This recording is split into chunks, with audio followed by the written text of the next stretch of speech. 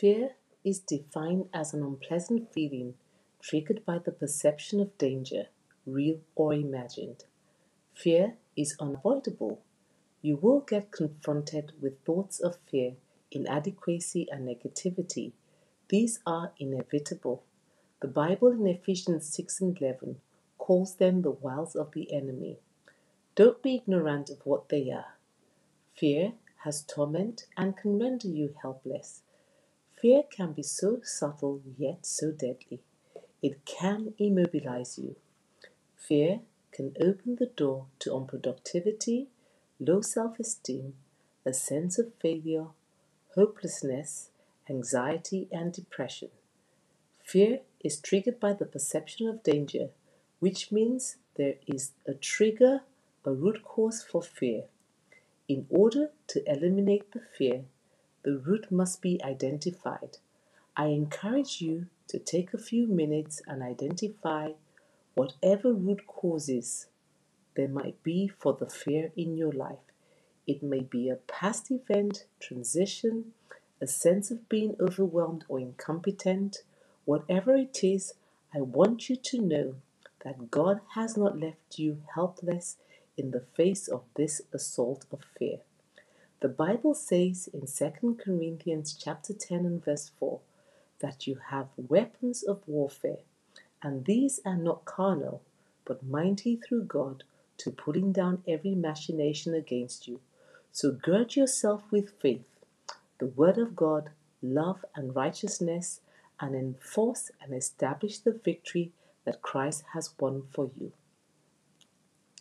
Psalm chapter 34 and verse 4 says, I sought the Lord, and he heard me and delivered me from all my fears. 1 Peter 5:7, casting all your care upon him, for he careth for you. Cast means an act of throwing something forcefully. So today, determine to forcefully throw all your cares at Jesus, who is eagerly waiting to receive and exchange it for his love, assurance, rest, and peace. Let us pray. Father, we thank you that we can come and cry out to you, and you will deliver us from all our fears. We call out our fears one by one, and we speak to them, and we say they do not have dominion over us, but rather we overcome them.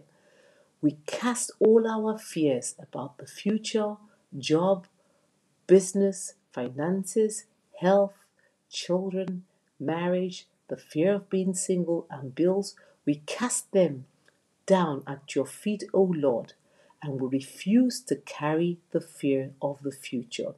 We come against the fear that hinders productivity, and we declare that we are not intimidated or fearful like the servant in Matthew chapter 25 and verse 25.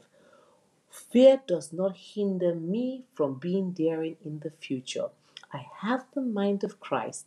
I am bold and audacious and daring to take on new frontiers and increase my productivity. I refuse for the fear of the events in my past to paralyze me. I declare that fear will not stop me from pursuing my purpose or future. Fear will not deliver me into the hands of my enemies, but rather, Lord, you will continue to deliver me from all my enemies that try to oppress me with fear, just like you did with the Israelites and Pharaoh. I engage the power of my will, and like it was with the man who was possessed with the legion of demons, he dragged himself with all those demons to the master. I drag all my fears to you, O God, and I declare that as I am in your presence, your peace calms my fears, and I have sanity in the mighty name of Jesus Christ. I command my faith to stir up so that fear will be subdued and fear will have to align and submit to God's will and promises for my life. In Jesus' name I pray. Amen.